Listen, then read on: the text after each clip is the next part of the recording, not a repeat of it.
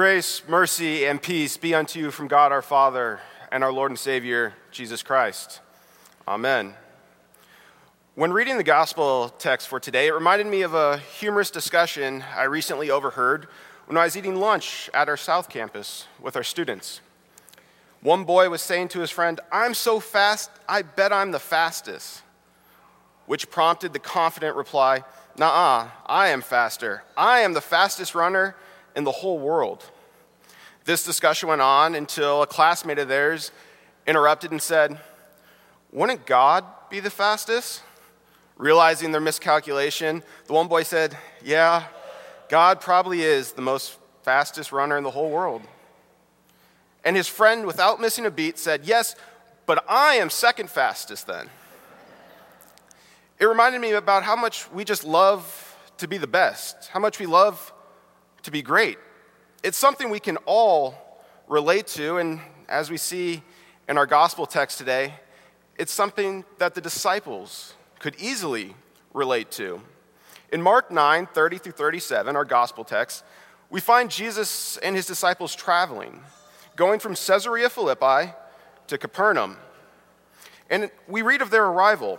It states, "And they came to Capernaum, and when he, Jesus, was in the house, he asked them, 'What were you discussing on the way?' But they kept silent, for on the way they had argued with one another about who was the greatest." This is an argument that's all too familiar in today's society. It's the argument we love to have. We love to debate, to compare, to analyze, to critique, to determine who or what is the best or greatest. With books and movies, we ask, was the sequel as good as the original? And if you watch any commercial break on TV or pay attention to the billboards lining the freeways, you'll see just how much we obsess about being great. We love greatness, and if we can't be the best, we at least want to be better than the next guy. I can even attest to this as a relatively recent transplant to the St. Louis area, through the countless number of times I've been told that a certain baseball team has without a doubt the best fans in baseball. And this is also true of the disciples. They wanted to be great. They wanted to be the best. And they didn't have a problem believing that Jesus was great. They had, after all, seen all the signs, the wonders, the miracles, all the things that pointed to just how great Jesus is. But they didn't fully understand what was truly great about what Jesus was going to do. In their mind, they still had pictures of earthly grandeur, that Jesus was the King of Kings in a very earthly and worldly sense, that he was going to reestablish the rule of God's people in the Promised Land and put their oppressors, the Roman Empire, to shame. And the best part was the disciples were going to be right up there with him, basking in the glory, being the ones who were with Jesus from the beginning.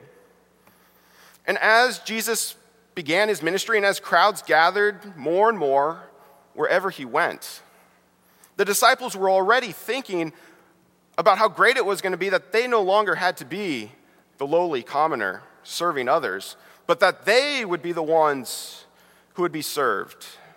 They would be the ones that would be honored. This is why the disciples react so harshly and negatively when Jesus says the Son of Man will die and in 3 days will rise from the dead. It's why they couldn't understand what Jesus was telling them. If their teacher was great, how could he die? And if he died, how are they going to reap the benefits of their service? The prideful trap that the disciples fell into, it's the same prideful trap that we can fall into today. And it's not a problem of wanting to be great. Jesus is not telling his disciples, do not be great. But he is telling them that they need to redefine their view of greatness. He actually encourages them to be great, but not to let the world determine what makes them great. In a society that says, if you're not first, you're last, Jesus tells his disciples, if you want to be first, you need to be last. And that's where the true greatness of Christ lay. For who else knows what it's like to be great and yet humble enough to be last of all and servant of all than the very Son of God himself? The one who knew that his purpose, his mission, was to be a sacrificial servant for all mankind. While they're at that house in Capernaum, as the disciples are listening to Jesus, he calls a child over to him, and he tells the disciples, "Whoever receives one such child in my name receives me, and whoever receives me receives not me, but him who sent me." At first glance, and in the 21st century, maybe this doesn't seem so radical. We have a very favorable view of children. In fact, if we took a poll, I'd say probably many of us actually enjoy caring for children. But that was not the case in the first century. I had one professor at the seminary explain it like this, that in first century Judea, children were a problem. They were messy. They were weak. They didn't contribute. They were seen as ignorant, unimportant. They didn't even have the little rights that the adults had. When Jesus tells his disciples to receive this child, he is telling them that greatness is not in who sees you serve, how many people you serve, or how many people even serve you, but that greatness is in caring for the least and most insignificant members of the community. That to be truly great, it's not about whom the world deems as important, but whom the world deems as least important, and making them important to you. And this is not just some teaching that Jesus had for his disciples, but it's the very life he lived. Jesus Christ, the Son of God, the man who was great in every sense of the word, he is the one who would be last of all and servant of all. And he gave us a service. As Pastor Thomas said last weekend, he was our servant. He is our servant who frees us from sin, death, and the devil. See, we are like that first century child. We are a problem. Our sin is a problem. Yet Jesus cares for you. He embraces you. And he gives you a status of greatness. We had no rights before God. We were rightfully damned before God.